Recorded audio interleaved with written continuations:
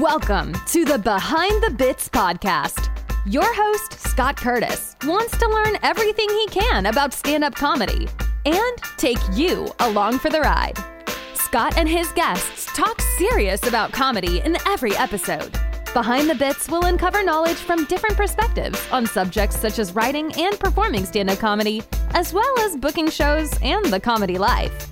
If you're thinking about becoming a stand-up comic, already in the comic game, or a comedy nerd, Behind the Bits is the show for you.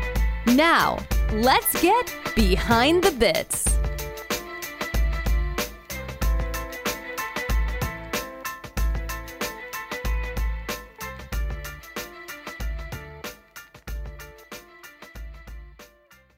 Hey, BTB buddies. Today I've got Matt Drufke on the show. Matt is from the suburbs of Chicago, Aurora, Illinois to be exact, and he's been doing comedy for over 16 years, and for over 7 years he's been running Still Not Friday, which is a Thursday night showcase that takes place in Aurora. And he attracts some of the best comedians in the business to his show because he runs a good show and is respectful of the talent. Matt and I have been Facebook friends for a while, and I read his columns in the Fancy Boys Club, and that is in the show notes here if you want to check it out.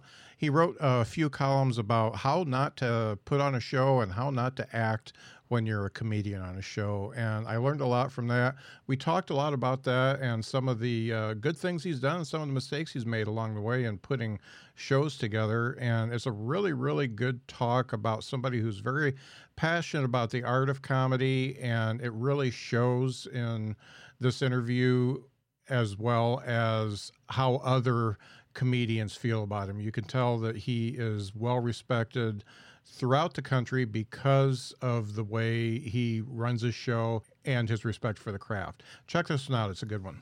I'm coming to you today as a brand ambassador for Freedom Grooming. If you've seen me lately, you know I'm bald, and I like to keep my head looking good. I'm trying to stay away from that 5 o'clock shadow at 10 a.m., and I tell you, I've been through probably 6 or 7 different types of razors, including all the electric clippers that are supposed to get such a close shave, manual razors with 2, 3, 4 blades, and nothing is as easy to use and is as good on my head as the Freedom Grooming razor.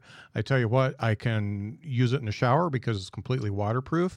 I can shave dry. I can use their pre-shave oil and their shave cream to get an even better shave. It's just the easiest thing in the world to use, and I never get nicks or bumps. There's no blood like there is with a razor. It's just a fantastic shaver, and I use it every day. So if you want to get in on this, if you're bald and you want to look good, check out freedomgrooming.com/ambassador and use the word Behind the Bits podcast when you check out and get 10% off your first order. That's freedomgrooming.com/ambassador and the word Behind the Bits podcast when you check out. It's all one word. And check out my reel on Instagram where I shave my head completely dry in the car and it looks fantastic. That's freedomgrooming.com/ambassador and use the word Behind the Bits podcast, all one word, and get 10% off. It's a fantastic shaver. It's Matt Drufke. How are you doing, Hey, Drat? I'm doing really well. Thank you so much for having me. It's funny. I see you as you are now with the beard, and you've got a son that is graduating this year or has graduated. I have 2 sons. I have a son. Yeah, he did graduated high school. He's 18. And then my youngest will be 2 next month. I'm sorry, later this month. Okay. Yeah, I had to keep them far enough away so I can screw one up. Yeah. Thoroughly. Yeah, just screw one up a time. Yeah. Time. Yeah. I dig that. Mine. So, how old are yours? Yeah, mine are 3 years apart. I've got a daughter that is 31, and my son is going to turn 29 this year. So yeah, they're old. I guess that makes me old.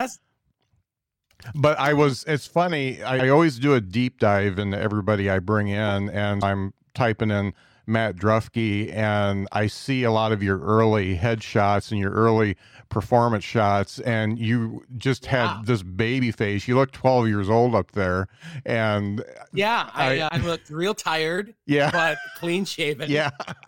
And I don't know, 45 pounds heavier. A little more meat on them bones. Back when I started. But one of the things I want to get into, one of the reasons that I approached you the first time, it was the essays. It was a series of essays you did over a number of years on how not to get booked on a comedy show. But I wanted to back up because in those essays, you talk about a lot of mistakes that you made along the way too, leading up to doing this successful Thursday show. And I wanted to talk about... go ahead. Oh, so I've been doing, I was going to say, so I've been doing stand-up for about 16 years, and I started producing for like almost 12 years now, and that started by accident. There was a guy who had me at a show, and he was just like, do you want to run this show? Because I don't want to anymore. And it was close to my house, and I thought, oh, that's a great idea. So I was making just as many mistakes as a new producer. As people were as new comedians. And so when I sat down to write those articles, and look, the articles I wrote, most of the people are bad guys doing horrible things. So I had no problem dragging them.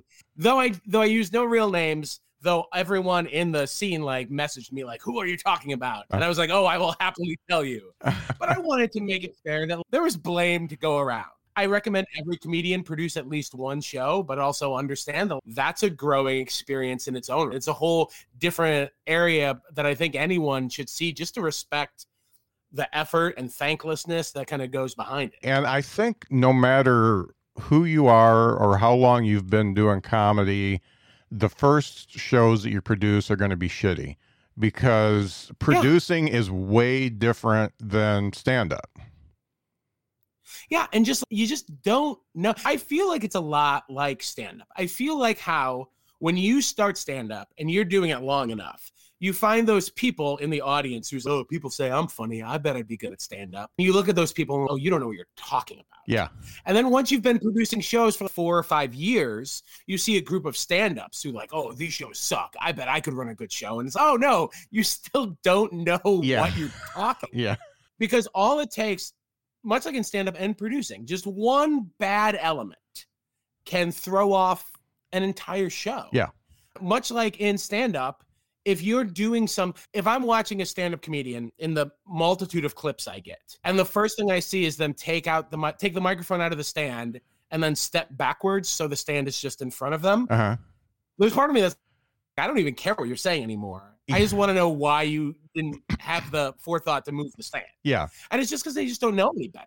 It's not because they could be very funny and they could be a very nice person. But it's like that one little act changes everything. And I remember vividly doing that and somebody telling me, hey, move the stand. And it was, you just don't know until. You are not the backup singer for the mic stand. And when you're filming that to send to a producer, the camera, because most people just use their phone, auto focuses on the stand. So all you get is a beautifully focused mic stand and a kind of blurry comedian in the back. So let's talk about, first let's talk about your getting into stand-up, because you've been a long time in it, and you, even in your essays, you talk about some of the bumps along the road that you had there. So let's talk about why you got into it and what your progression as far as stand-up has been. So I started when I was 26, which for a lot of stand-ups, and specifically in the Chicagoland area, is a very old age. Chicago does a really good job of cranking out these 18-year-old, 19-year-olds who are like too smart for their own good and way too funny, and it's very irritating. But I didn't start in Chicago proper. I started in the northwest suburbs, where when you're 26, you're the youngest guy on the bill. And at that point, which was like the mid-2000s, the scene was so dramatically different. At that time, Chicago, the city of Chicago, had one proper club, and now they have 3.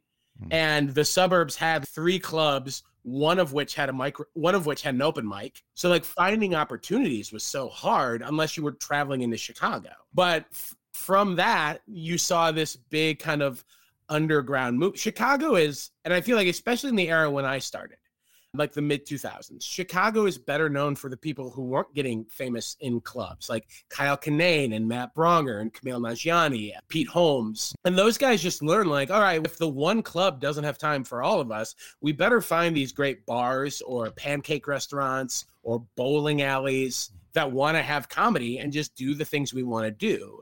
And that's why when people talk about the great independent shows, and you look, like you'll always hear people talk about like the Lincoln Lodge in Chicago or Chicago Underground Comedy or Comedians You Should Know, which like branched out to LA and New York. Like these things from people in Chicago who just were like, oh, we have to make our own opportunities for ourselves. And that's how we'll get talented. And that's why a lot of people in this area started to think, oh, I could produce. It's a good way to get recognized. So as I started going to Chicago a lot more, it's a good way to get better and better because the first open mic I would regularly go to was at Sunday night at a bar called Shuba's, where I would show up at 9. At that time, I was 26, father of a 2-year-old. And I'd be like 15th on the list. So I'm like, great, I'm going to get out of there early. But then 3 comics in, Hannibal Buress came in. He needs to do a set. And then 3 comics later, Cameron Esposito came in. She's going to do her set. And so then it gets to the point where it's like 1 a.m. And what became 13th is now like 45th. Yeah. But you were still, for me, as like a comedy nerd and a comedy fan, I was just still so excited to be in the room. Yeah. That it was this amazing learning opportunity. So it was a really wonderful time to get started in Chicago. And then just from there, you just kept working harder and harder. You talked about seeing old pictures on YouTube, so many old clips that people will not take down of stuff that I'm like, oh, I don't love some of the things I say in that or how I present myself. But I would hope that anyone who sees that looks at the date and says, oh, that's far enough away that we can watch recent clips and give this guy the time of day. And there became a point in 2011, I got separated and I wanted to spend a lot more time with my son. And I really focused on building up like the Chicago suburbs scene, because there were all these great comedians who were just looking for spots. And instead of telling people like, hey, all right, you have to drive an hour to Chicago and then drive an hour back, I said, let's just make spots here. Now the suburbs have become a spot with a lot of great shows and a lot of great open mics and some really interesting and fun clubs that just needed to be shown like, hey, people around here want to laugh just the same as anywhere else. You just have to find a way to reach out to them. Just make people aware and put on a good product, and you're going to do okay. And really the difficulty, I think, in producing, because I did a few when I was in South Bend, is first of all, a lot of the places that you produce your first shows in are not really geared for comedy. And you mentioned one, I think it was a rock bar, and the stage was five feet up, and the tables weren't close. That's exactly what I dealt with, because I had a buddy that had a rock bar. It was a great bar, and stupid me, I think I did 6 shows there, and I didn't figure out until the last show that their lighting was so good that I could just put people on the dance floor. And I had to do this because I had a guy that was wheelchair bound as one of the comics. And I was like, oh, this is smart. And and so everybody's at the same level. You're closer to the audience. Everything was funnier that night. And that was the last one I did because it was January of 2019. And that was when the pandemic hit. And then after that, I'm like, yeah, I know what to do now. And all the previous 5 shows were just stupid. Yeah. Oh, absolutely. I remember that rock club you're talking about. I was there 9 months. And my pitch meeting, I remember I was there. They had some sort of metal shows. And I was talking to the owners. And tell me like what kind of crowd you're looking for. And at the time in this metal show, 2 gentlemen picked up a 3rd gentleman and threw him straight into a Golden Tee arcade game. And I just pointed at him like, that doesn't happen at a comedy show. But yeah, the stage was 5 feet in the air. I had to just start like pushing tables forward. I learned right away. The one thing I learned from there is that a venue will give you so much, but the best thing you can give a venue is just say, look, just give me tables and chairs and I'll put them where they need to go. And I'll seat to the point where like now at the show we do, it's called Still Not Friday. It's in Aurora, Illinois. We've been there 7 years. Obviously the pandemic took out a weird like 18-month chunk, but from start to go, the place we work at, which is called Two Brothers Roundhouse, which had been doing comedy when I first got started. We come into the room, we set up tables and chairs, we seat audience members, we run our own lights and sound. We handle everything from soup to nuts, which the venue loves because they don't have to do any of that nonsense. And we love because we're succeeding on our term. Producing, much like stand-up, is just, if you're not, when anyone wants to start producing a show, the only best advice I can say is make the show you want to make. Don't try and make the venue happy. Obviously you should, or like whatever audience, make the show that you personally would pay money to see. Because if you don't do that and things go wrong, and they probably will your first time out, then you're gonna be miserable. But at least if like you're watching the comics you want to watch, you have the room set up the way you want it to be set up, you're at least going to take pride in, I know this, and here are the 3 things I need to learn. Like, I need to put a curtain behind the comic so there's not a forever backstage, or I need to move speakers around so I don't get feedback, or just a whole bunch of real small things that you can just pick up every time. Yeah. And being self-aware and knowing what went right and what went wrong is, I've been in a lot. So what you've done is just like all over the country now. So every suburb and small towns and everybody's doing something like this. And I see a lot of them that learn from their mistakes and move forward. And a lot of them just keep doing the same shit every time. That's also frustrating. And again, like in that way, producing is very much like stand-up. And well, there are times when you see a stand-up and after 3 years, you're like, oh, that's not how you treat an audience? Or, oh, you're still opening with that joke? Why are you doing that? And it's the same way when you're producing. You're like when you go into a room of someone who's produced other shows, and my dog is very adamant about this. I'm sorry. He cares very much about show production. I can tell he talked a lot. When you go into a room and you're like, oh, they've just got us next to the bar again. And you're like, how is this person not learned? Like the other thing I tell people is you're a good producer when you turn down more rooms than you accept. Because yes, maybe you can get a room and you'll do 3 or 4 shows and you'll be able to pocket a little money or give some stage time or whatever. But if you're giving like the wrong, awful stage time to comedians who are going to hate it or resent it, or comedians who don't know any better, and because of that, they're probably not that good, and then the audience turns on them, but it doesn't benefit. It certainly doesn't benefit the community. It doesn't benefit you as a producer. It sure as hell doesn't benefit those comedians. So like, you have to figure out like, how do I get back? And again, in a way that producing and stand-up goes very well, is like, you have to find a person you trust. One of my favorite comedians is the Chicago comic Marty DeRosa. Marty has an amazing record out. He's part of Comedians You Should Know. I love Marty as a friend and a comic.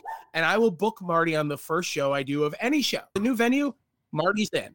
Because Marty can look at a room and say, these are the 5 things you might want to think about. And I trust his opinion enough that I'm not going to be dismissive of it. I know he's coming from a good place. He knows we are friends enough where I can hear him and not get that feeling people get where it's, oh, you don't know what you're talking about. Like, we're friends and we're peers and we respect each other enough where when he says, hey, as a performer, I didn't love this, I can say, oh, well, we can fix that. Or we can't fix that.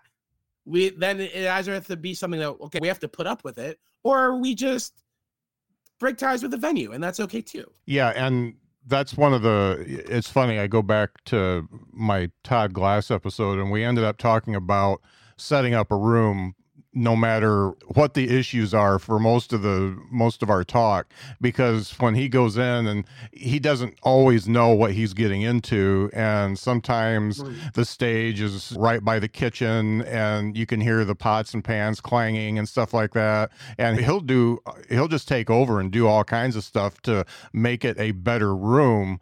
And you have to have been through it a few times to know what a better room looks like, and what the setup is, and like you said, the sound, putting the mic in the right place, making sure everybody's centered. And some rooms you just can't do it. It's just not possible. You get a long shotgun shack type bars, it just can't happen. Yeah, and like that becomes that producer's kind of gambit where you're thinking like, okay, I'll try it. Or you just know ahead of time, look, this isn't going to work and it's not worth my hassle. And look, there have been enough shows that I have failed aggressively. In the Chicago suburbs, I was one of the first people really like putting out shows in cities that have never tried comedy. The aforementioned Marty would call it the keep belt, where as I drive by towns now, like if I'm going to visit my mom or something, I'd be like, oh, I have a failed showcase there. I have a failed showcase there. I had a failed showcase there. And it's part of that was I just wanted to accept anything because I was trying to find stage time. Part of it was hubris that I thought I could change the room, like that I could change the culture. Part of it was I was still learning. Like some of that you just got to pass off to mistakes. And it's why as a performer, if I'm doing a rough room, you can't be too hard on the producer. One, they respect you enough to invite you out. Yeah. And then they're paying you. Hopefully they're paying you. One of my favorite bad show stories of all time. I was in a town in the north, right on the Illinois-Wisconsin border. And they come in and we're comics and we're all getting ready. And it's clear like the bar had not done a lot of promotion. They may not have remembered there was supposed to be comedy that night. And so they're just regulars and they're watching the Bulls play. There was Bulls playoff on the TV. And I turned to the producer and I'm like, hey, we're gonna turn those TVs off. We're gonna have those off when we do the show. And he's, oh yeah, I'm so sorry. Let me get to work. And he talked to the manager and he comes back and he says, all right, here's the story. They won't turn the TVs off, but they will turn the sound down. And I'm like, oh, okay. Now I know to manage expectations. Yeah. And again, at that point, I could have been diva-ish. Like anyone on that show could have been like, to hell with this and screw this room and blah, blah, blah. No, you just learn like, all right, we're going to make the best of it tonight. And we hope we do okay. Yeah. I've done rooms like that. So yeah. We all have done rooms like that, Scott. So everything that you learned from the failed shows and the one you did in the theater, I think is really interesting too, because theaters in and of themselves are a tough animal unless it's full. And you were doing them with not a whole lot of folks showing up. Have you done any other theater type venues like that since then? I have done.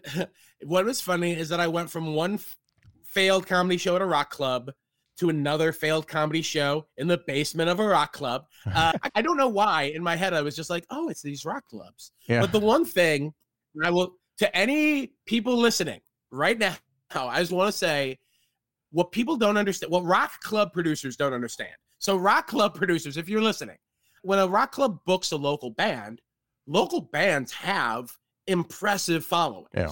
They have 30, 35, 40 people who will come out and buy beer and whatever.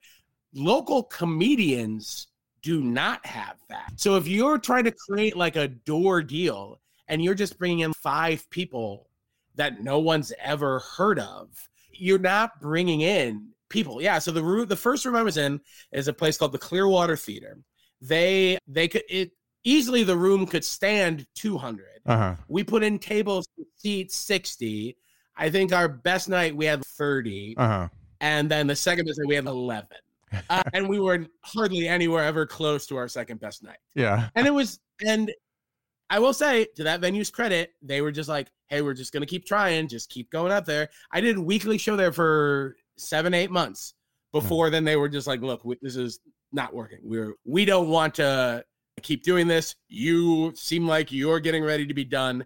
And yeah, it's a room that, like, in your head, you're like, oh, this is beautiful. And when I had performed stand-up, I'd opened for Ralphie May there before, and I'd opened for Judy Tenuta there. And when it's a full house, you're like, oh, this is the greatest thing ever. But then you have to remember, oh, it's not going to be a full house. None of the comedians I'm bringing out are Ralphie May. Yeah. Like, no one's going to come out. Yeah. Especially because the venue didn't care to promote. They were just like, all right, well, let this guy do his thing. Why the show I run now is successful is because the venue gives a damn. They are as interested in seeing us succeed as we are. So we're both working equally hard to reach out and get people in. And because of that, it is the best relationship I've ever had with a venue. And that's no surprise that it's why it's the most successful show I've ever done. So what is it about the folks that run that venue that make them invested in you? So for starters, there was a history there. This place, before it got bought by the Two Brothers Brewery, it was still a place. It was called Walter Payton's Roundhouse, and they had run a club called Comedy. And it's where I got started. It's where I learned everything I could learn from a great guy who taught me a lot about producing named Bert Borth. And he was a guy who, back way before I had 20 minutes, was putting me up to do 20 in front of crowds who barely tolerated me. And then, like, I would get done and they would love the headliner and I'd get a check and feel miserable. And I'm like, I guess this is comedy, but it also forced me to get better. And so, but I had known all of those people.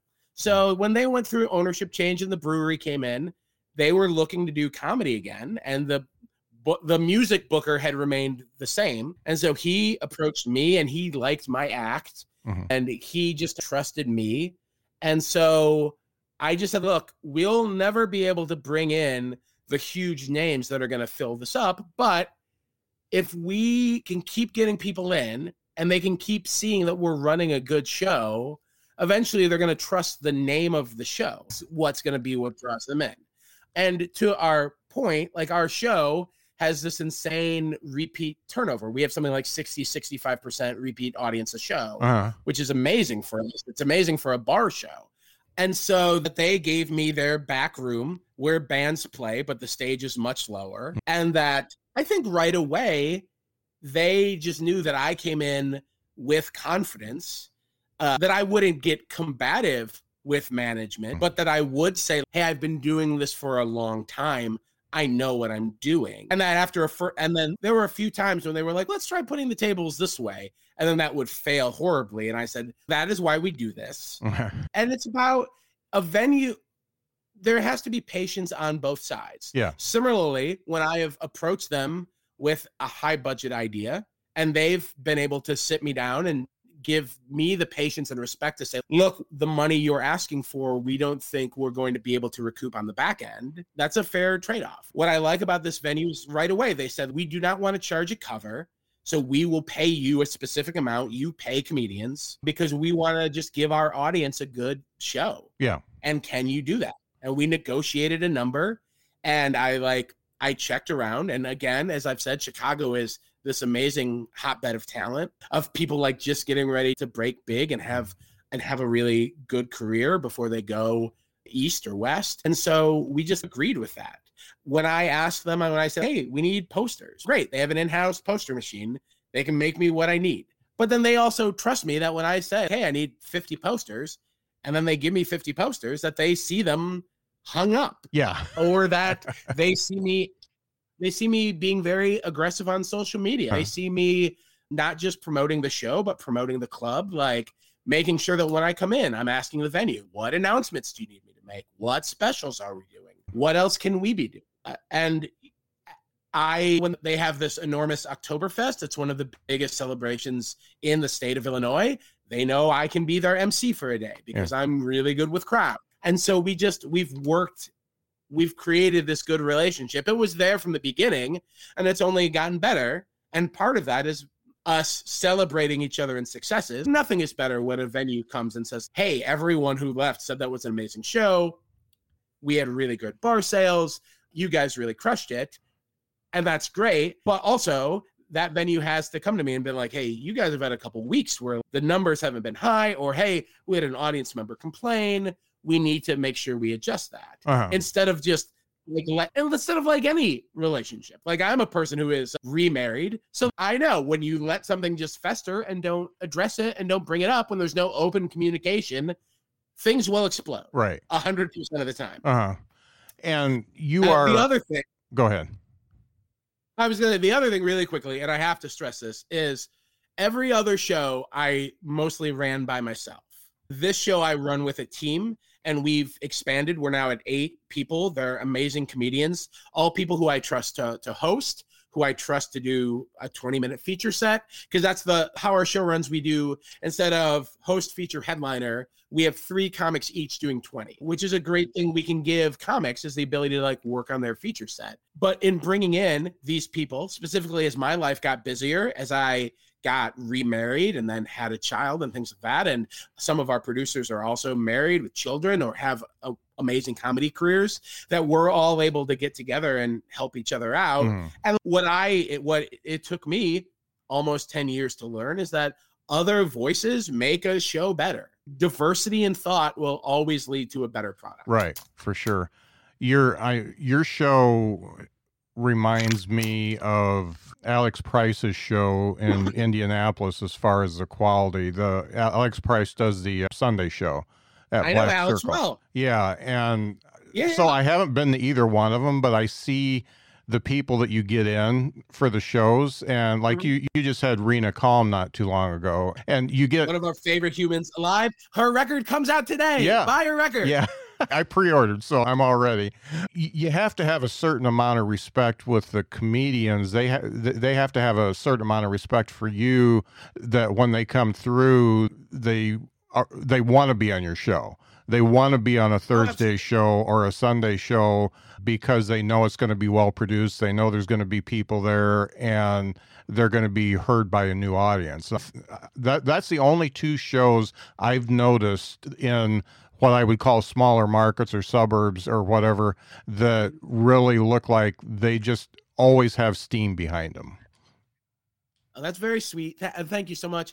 And it is about, one, getting in the bit Rena Calm, Adam Burke from We Don't Tell, getting those people, Sean Flannery, whose book just came out, getting the people who are established, who audiences love, and taking chances on newer like the amount of times a comedian has come and crushed a small guest set and then crushed a little bit of a longer set, and then it's finally worked their way up to the 20, and then it's come up to me or one of the other producers and said, like, when I started comedy, doing this show was a goal. Like, it was on the vision board.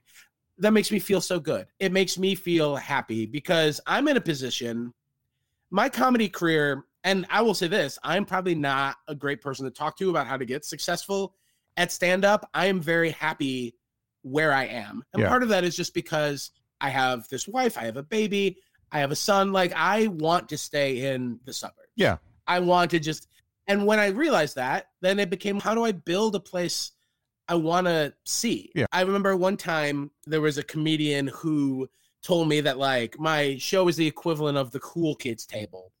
And I was talking about that with my wife. And my wife said, like, you don't want to have a cool kids table. You want to build a bigger cafeteria. And I'm like, I'm not entirely sure I know what that means, but I love how it sounds. So that's a good thing. Yeah, if there are places that I'd love to see have more mics, have more shows. Rockford, Illinois is a wonderful city where I've always had great audiences, and they've got like 2 guys working hard to do shows. I feel like that's a city. It's got over 120,000 people. They could do 3 good mics a week and a couple great shows, and like, you build that up, and then you've got someone trying to run a small club, and like, wonderful things can happen from there. Yeah, and I'm in Huntsville now, and I see that same potential here. There's a lot of mics, and you can do an open mic, I think, Sunday through Thursday here, and that's awesome. And we've got a stand-up live that brings in the headliners, but we've got a couple small places that do regular things, and I see some big potential there. I just don't see the audiences yet. It's not 8 people, but it's 12 to 20 on a good night on some of them. You can see potential for growth. And weeknight shows are so hard at getting anything from nothing to start. That first step is always the hardest step. And it goes back to what I said about running when you produce a show, producing the show you want to produce, is that there are some comedians who just want to produce a show where, hey, it's me and these 5 guys, and we're each doing 10 minutes. And those shows often get like spit on because maybe they're not the best opportunity. Maybe they're not giving the time. But I remember doing those shows when I got started. Yeah. That's how I got better. Yeah. Is for whatever kind of garbage show you can talk about. Okay, great. But if as a performer, you have to realize I can still get something from this time. Yeah. At the very least, maybe it's the first place giving me 20 minutes. Maybe it's the first place I ever headlined was a room where I was not ready to headline. And it was in a sports bar. And we were the only time they did comedy there because I was that bad. Fortunately, I've gotten much better since then. Also, audience members just don't like when you yell at them for a long time. Yeah. That's something I had to learn. Yeah. Because I came in there, they were like, why aren't you here? And I was like, okay, then I guess I don't want to be here. But those rooms have value. At the very least, that place allowed me to stand up, take shelves for 45 minutes, feel how terrible that was, but understand, okay, this is a set. And sometimes you have to deal with that. Yeah. And I'm grateful for that opportunity. That producer who runs that show, I just worked a show at his last week. Still a close friend of mine. You got to be willing to take those chances. I get the feeling Huntsville will probably start a series of like small bad shows.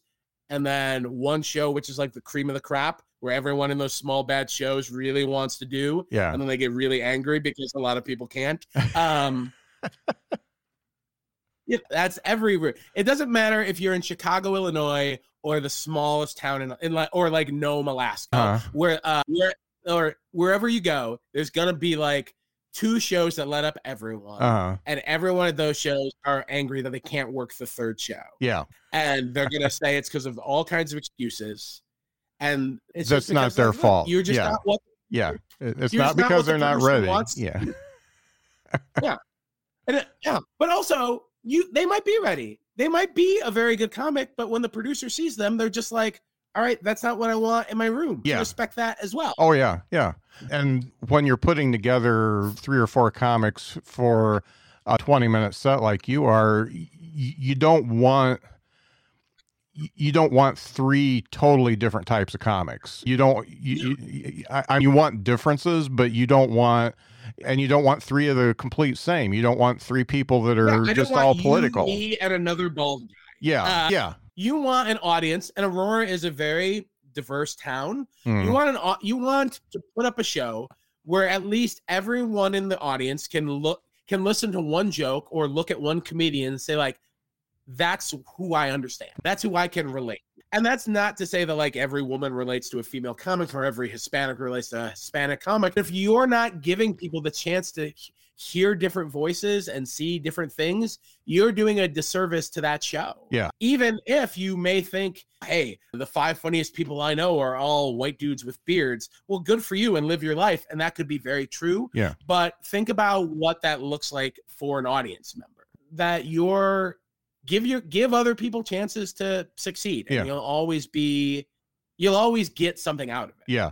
And giving those folks the chance early on gives them the confidence to get better, or they see. Let's talk about self-awareness a little bit, because that's a common theme, self-awareness all the way to being delusional from some of the shows that you've produced. And you've been doing this long enough that you get to see a lot of young comedians. Do you see any shift in the attitudes that come along with some of these newer, and when I say young comedian, a new comedian, the age doesn't really matter as much as... I don't know that there has been a shift, but they're always just come in different waves of when people get started, adrenaline is fueling every set you do. Yeah. So that will always lead to delusion. But when you're up there and you're working this 6 minutes, one of the reasons an audience loves it is because you're giving them that 6 minutes like you've never done it before. Because guess what? You've never done it before. Yeah. So they like Energy begets energy. Mhm. Like at the very least, audiences see, oh, this guy's working hard. I love this. Yeah. Let's get into it. So when you think I've crushed the 6, so that means I'm going to crush 10. And then I've crushed, like the amount of comedians who I've seen who I'm like, oh, that guy's got a pretty good 10 minutes. And they're like, I can do 45 minutes. There's not a chance. And that comes from a level of delusion that every comedian's had, that I've had. And I want to say right off the bat, me too.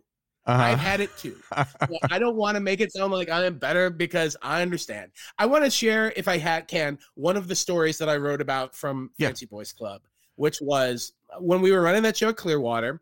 Here's how long ago that was. We were booking off MySpace, and a guy messaged me and said, hey, I did comedy all the time in college. Like we had an open mic. I went up all the time. I opened at shows. I was trying to get into the club. Can I come and do your room? And because I've never seen this guy before, I said, come over and do 5 minutes. 5 minutes would be great. The guy's like, I'm going to crush 5 minutes. No problem. So he's going to be the first comedian up after I host. As I'm getting ready to host, I'm in the wings. This guy comes right behind me, puts his hand on my shoulder, and he said, I have to confess something. I have never stepped on stage before. I just said that because I felt if I didn't tell you that, you wouldn't put me up, but I wanted to do it. And I know I've got this 5 minutes in me. I know I'm funny. Definitely got it. And at this point, I just put my hand on his shoulder. I'm like, you're in it now. Congratulations. You got me. I went on stage. I did my hosting time. I brought this guy up.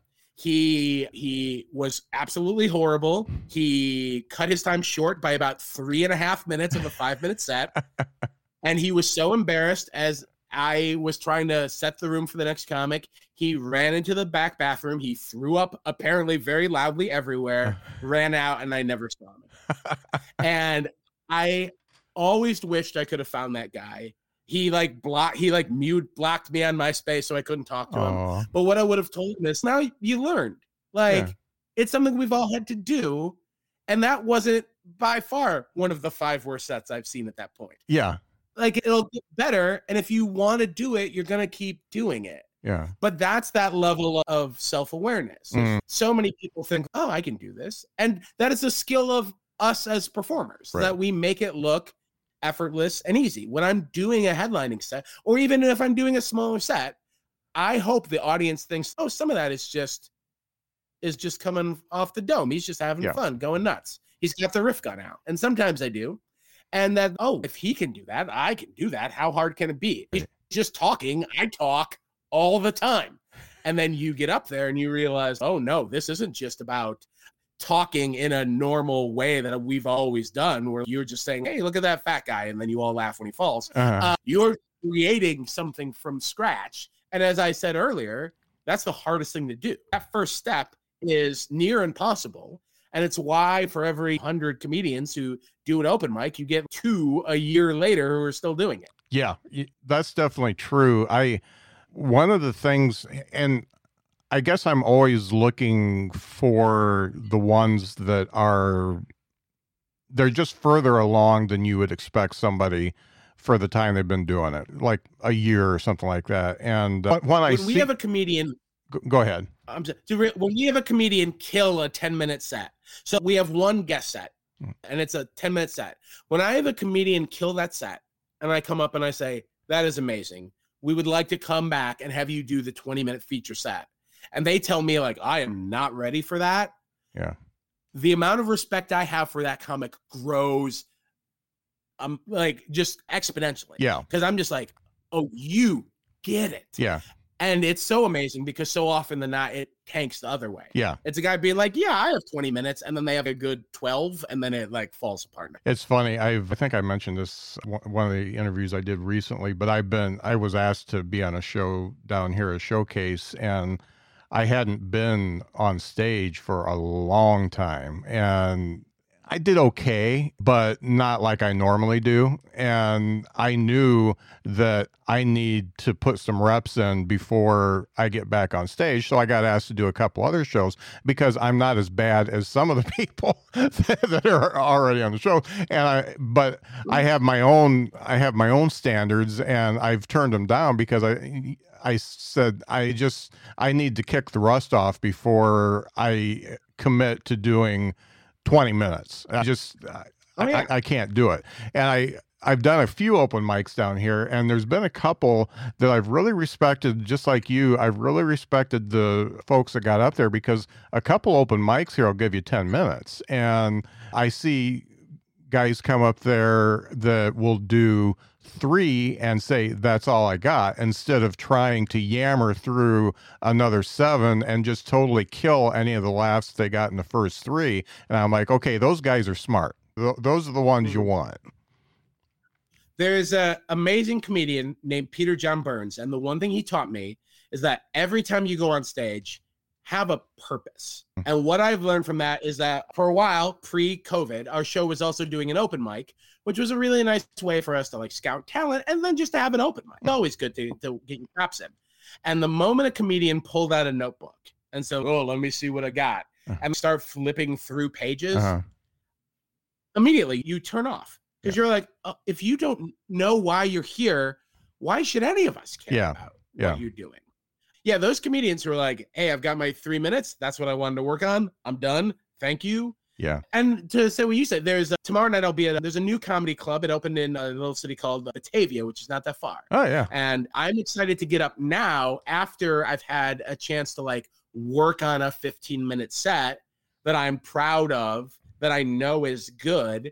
And I know I'm not going to be telling jokes for the first, second, third time. I've got a lot of sea legs back. And that's just me understanding. I didn't want to do that room until I came in and could get someone to be like, oh, that's someone I want to see back. One of the things that we discussed before the interview was you've gotten to work with high school students for a couple years. And I wanted to see what you got out of that and what they got out of that. So as a brief backstory, my wife is a high school English teacher, and that school has an improv team. And they invited me in one day to talk about stand-up. And what I had expected to be like a 10-minute conversation turned into an hour and a half session that ended with like kids writing jokes and performing in front of us in this black box theater setting. And so what I've done, we had to take 2 years off for the reason we all know. But what we've done twice now is a full showcase featuring these kids where I work with them a dozen times beforehand. They build these 5-minute sets.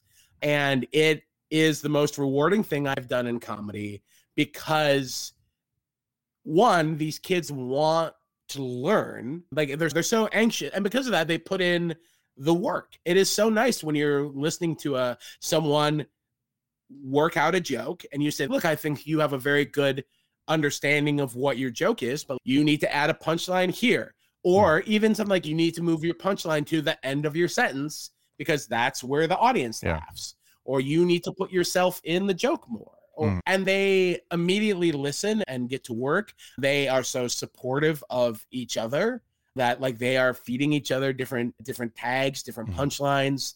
They are helping each other learn how to, then that stuff we talked about at the beginning of this interview, how to stand on stage, how to hold a microphone, how to get a crowd's control when they're talking a little, and to watch them grow.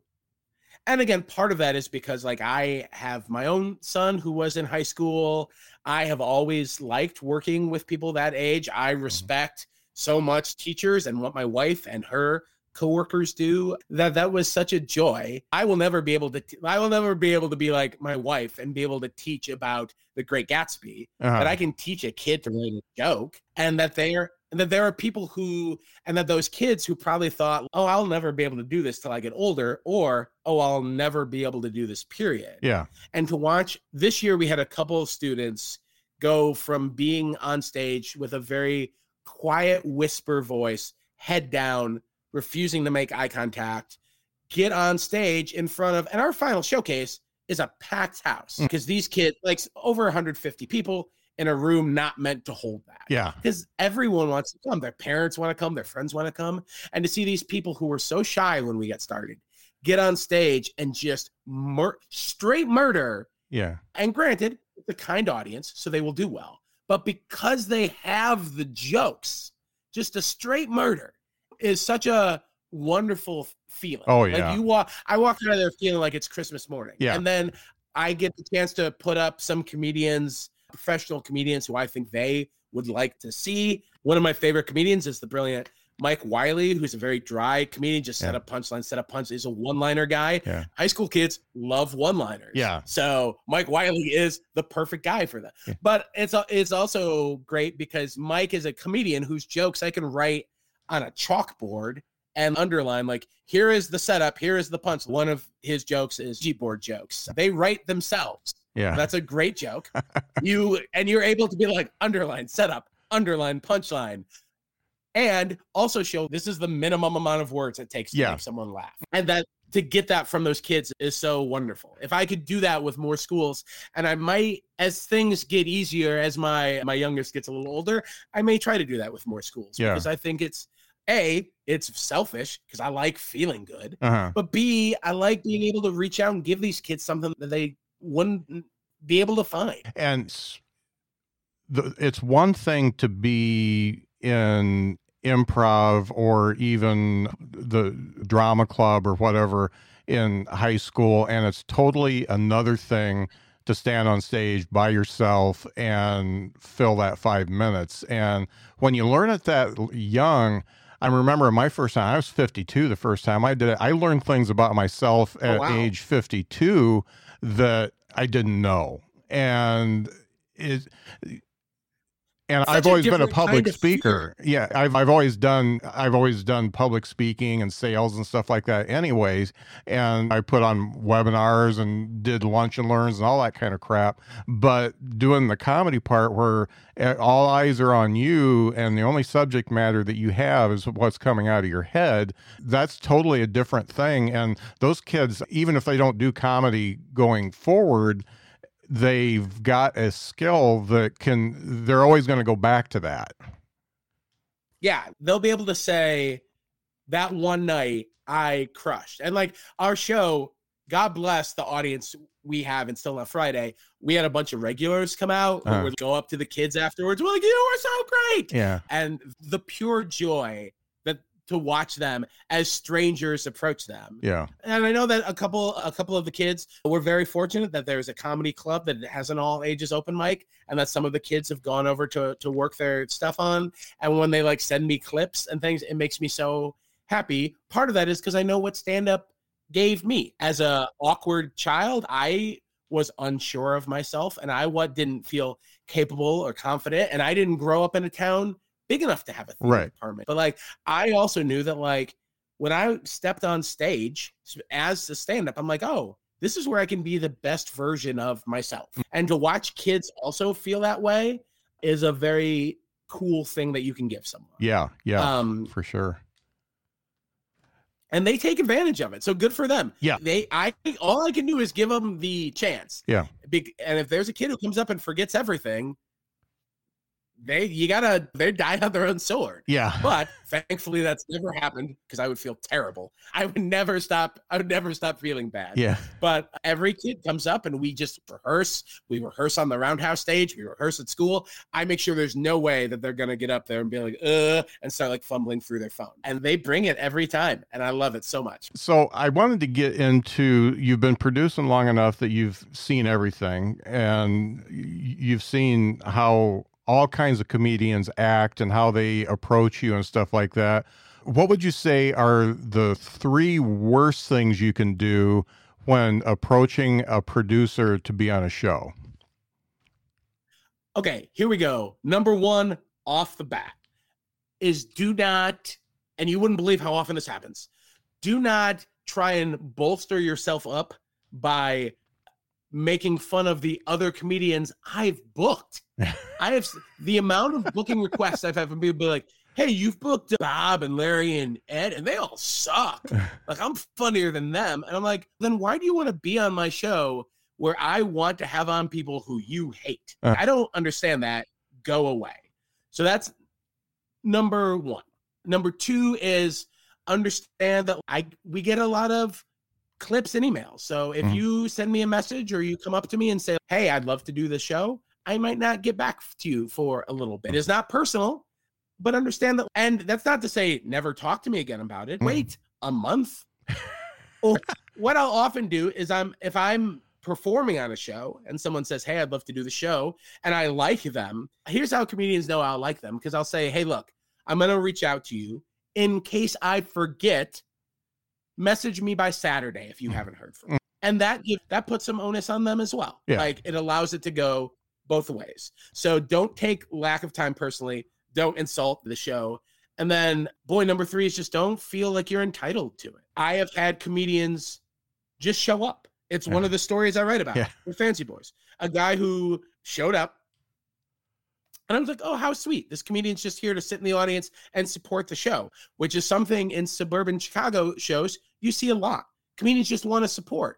So these are the kind of comedians who like sit through a whole open mic and who like come to a show just to laugh at the comedians. And I had this comedian show up and he just said, okay, so how much time am I doing? And I'm like, you are not on the show. I don't know what you're thinking, but you could just see in his head the thought of, if I show up, he has to put me on. And that's not to say that doesn't happen. That happens all the time. You show up to a show, they're a comic short, or someone backs out and someone's like, hey, can you do 5 minutes? Great. Take the opportunity. Yeah. Go up, crush, do that 5 minutes. But don't expect that if you just show up, you are entitled to a stage. That stage is the producer's for the time being. It sure as heck isn't yours. Yeah.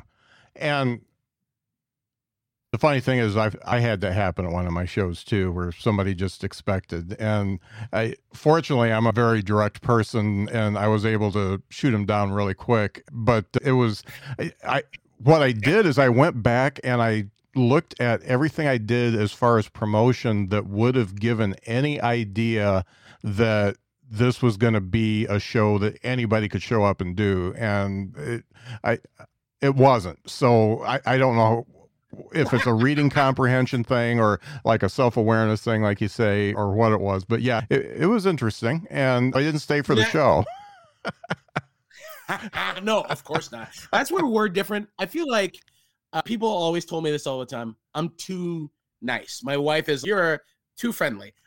Here, I've got a Paddington Bear shirt on. It's like, it's my spirit. He's my spirit being. Yeah. So when I first started producing shows, people would just come up and on stage. People would just show up because they know I'd be like, fine, go up, do time. I feel bad that you drove all this way out. What I had to learn there is like doing that doesn't help the show. It doesn't help me as a producer. And honestly, it doesn't help them as comedians. And it doesn't help the other comedians who I wanted to see up, that I was paying money to see. Yeah. So that I was sabotaging myself because I was afraid of hurting someone's feelings. Yeah. What you learn eventually in producing is sometimes feelings have to get hurt. Yeah. I know we've already been going a bit. Can I touch on something very quickly? If you are sending a clip, and I know it's been discussed on the show. As a producer, let me just say, here's what the clip should be. It should be the jokes you will do if you are booked and an audience reaction that is pleasing for the producer to hear. Yeah. So if you have the best set of your life, if you have these jokes that are going to crush everywhere, but you're doing it in front of an open mic of 3 comedians who don't care, that's a bad clip. Similarly, if your entire set is clearly crowd work, if all you're showing me is that you're just going to talk to the audience, I can't use that because it's going to be a different audience. And then it's the other things. It's, again, taking the mic stand out, putting it behind you, showing people you're a professional, starting that clip the moment you walk on stage. Because if you start the clip 3 minutes into your set, my question is going to be, what kind of crap happened in those first 3 minutes? And the worst clip I like to view clips on the treadmill, because I like to hate myself physically and emotionally at the same time. Like, that anger that's how I get the extra half mile an hour. One of the 5 worst clips I ever saw, I never saw the comedian start it because it was at an open mic. It was the previous comedian before him do a minute. Then the host gets up and does like another minute making fun of that other comedian. Then before they could even bring up the comic whose clip was the one he sent me, I was like, delete. No, I'm done. You've wasted 2 minutes of my time. Yeah. I am sweaty and angry. Because I feel like the treadmill is good. Because if you're sweaty and angry and someone still makes you laugh, all right, good. You've got the goods. I'll give you that. So there it is. Worst clip I've sent. And again, if anyone from the Chicago suburbs is watching this, if you want to know who that is, just message me or get me drunk at a show. I always say, it's bad of me, I know, but whatever, it's how it's. Yeah, you're saving them from some trouble, so that's cool. Yeah, I hope so. I was thinking before, one of the things I've been thinking about is, in my short time, the hardest thing that I've done as a comedian, and I don't know if this is the same for you, but you get to see it a lot. It's going from 10 to 15. It's having a solid 10 and turning it into a solid 15. It's just much harder than getting to 5, and it's twice as hard as going from 5 to 10, I would say. What do you see that people do that are able to do that? Going from 10 to 20 is the hardest thing. I completely agree with you, especially because in my head, I would have a 10-minute set that crushed, and I would have a separate 10-minute set that crushed. And I thought, okay, so I have 20 good minutes. I know I have it. Why can't I just sandwich it together? Yeah. And the best comedians who do, look, I'm fighting a little bit of a cold, so I apologize, I am a very energetic comedian. High pace energy. I like getting loud. I like having fun. But if you come at an audience with your foot on the gas the whole time, audience loves that for 6, 7, 8, 9, 10 minutes. Yeah. But then they get tired of it. Yeah.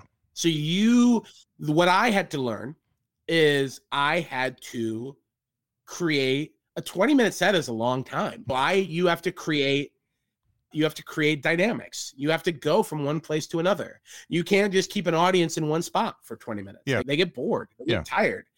If they're seeing the same thing over and over, eventually they're going to learn, oh, here's where the punchline is. It's going to be this.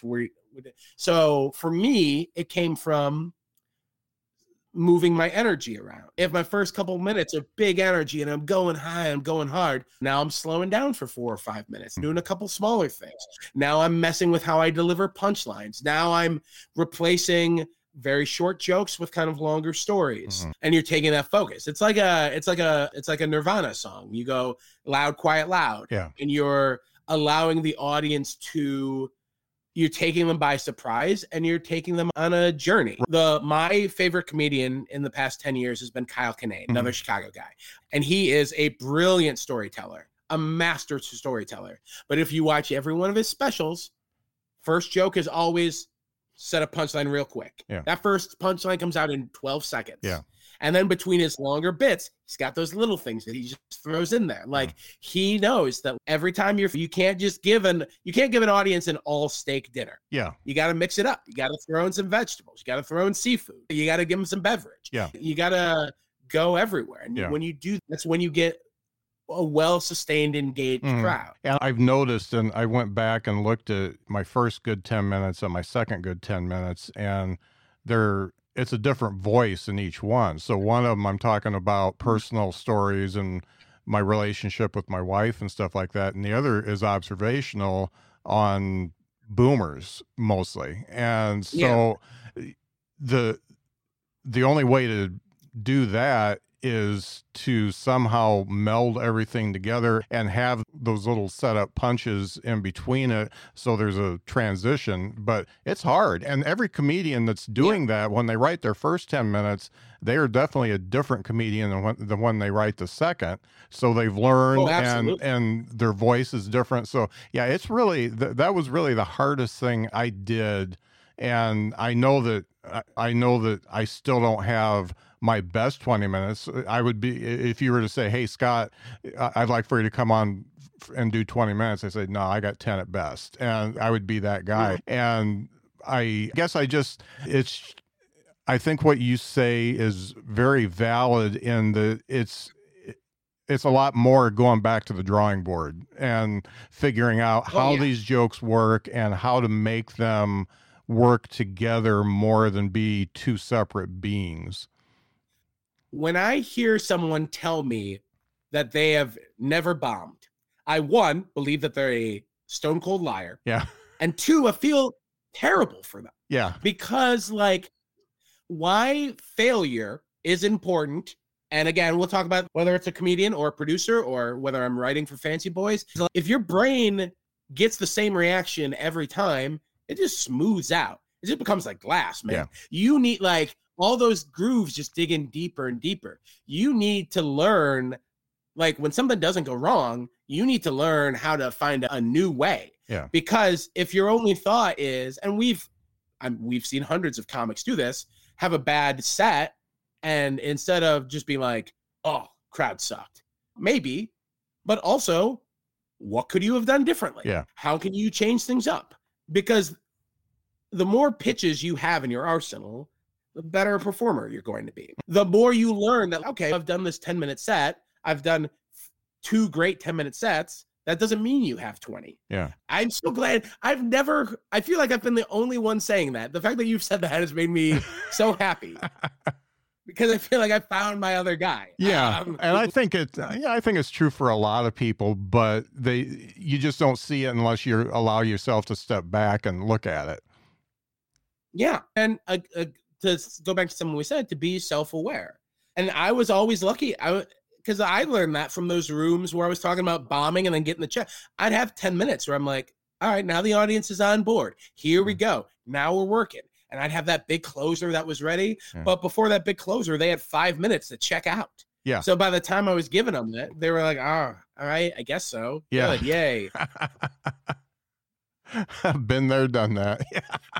Yeah. And I could have been watching. And again, to go to my fault, I could have been watching better comics. I could have been watching the headliner to watch how he maneuvered his way around it instead of taking that like first 5 minutes to feel that sting and get bad. Yeah. I could have done a better. And it's something I've tried to do more and more. Yeah. It's the one thing I always say is when people are like, you can't take advice from that guy's so new. They've only done 2 open mics. Sure. But what if they've said something like, what if they tell you something just because someone is new doesn't mean they don't have good advice. By the way, it also, just because someone has bad advice doesn't mean you have to take it. Yeah. But there's nothing wrong with being polite and just being like, oh, hey, that's a good thought. I'll think about that. Thank you. The more feedback you take, the more diverse thoughts of opinions you have going in your head, better performer you're going to be. Yeah. Better producer you're going to be. Arguably, better human you're going to be. Yeah. Yeah. And it's funny. I see a lot of new ones, like brand new ones, and they have been studying for a long time. And has Matt Cook ever done your show? Yeah. I know Matt. Yeah. And he started very young, but he had studied, his parents pretty much made him study all of the Moms Mabley and all that stuff before he even went on stage. And he knew a lot of stuff before he even did his first set. And I see that in a lot of open mics. I have conversations with kids after the show and they're like, yeah, I watched all of Carlin's specials. I watched all of Pryor's specials. I've been really watching what's going on in comedy, and you appreciate that. And it's a lot harder to put in practice, but at least they've put the work in to understand what a bit looks like. It's the joy of the internet. Like these kids have the ability, because I like when I got started, I obviously had this love of Cosby and Steve Martin and Pryor and Carlin, things of that. But I was going to the library to get those records. Yeah. Anyone can pull up anything that they have. Yeah. And so that it allows a young person. And it's the one thing that I remember going back to working with these high school kids.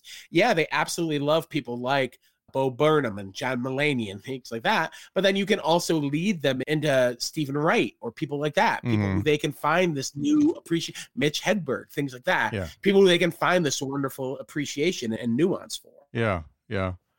I tell you, I want to make sure we mention the Fancy Boys Club because, and first of all, it's not just boys. They have plenty of female writers as well, but it's got everything. This is on fancy. Yeah. Yes, we're not a fancy boys club. We're a fancy boys club. Yeah. We write about sports and politics and comedy. We write very personal stuff. We write very broad things. Yeah. I was able to start it with 2 very amazing writers, the wonderful Brandon Andreessen and Jack Baker, and we had just written for other places together, and we were just like, oh, we just love each other's writing. So when the opportunity came where the 3 of us could all just be like, let's just do this together. We have a couple small podcasts. We should be doing that more. But yeah, fancyboysclub.com. Unfortunately, the last article is a Roe versus Wade article by me. I assure you there are funnier articles on the site. Yeah, there's something for everybody there. And I've had it bookmarked, and I've been I don't know when we became Facebook friends, but I've been watching the things that you do ever since then. And I really respect, first of all, that you're able to do a Thursday show that's a profitable show for 7 years. I think that's great. But I just love the fact that you are, first of all, a student of comedy, and that somebody that comedians all over the country, they know you, and if they're in town, they want to be on your show. So between you and Alex, I really respect the fact that you guys are doing that, and you just have this love for comedy and giving the people the stage time that they need and they want on days that they normally wouldn't. So I think that's really cool. You're lucky. If we were in person, you'd be getting a very gross hug right now. That makes me, that's so sweet of you. Yeah. Oh my goodness. I love the podcast. Yeah. It's wonderful to do. To hear that makes me, and absolutely energizes the batteries and keeps me going. And so thank you so much. That's so sweet of you. Yeah. It's funny.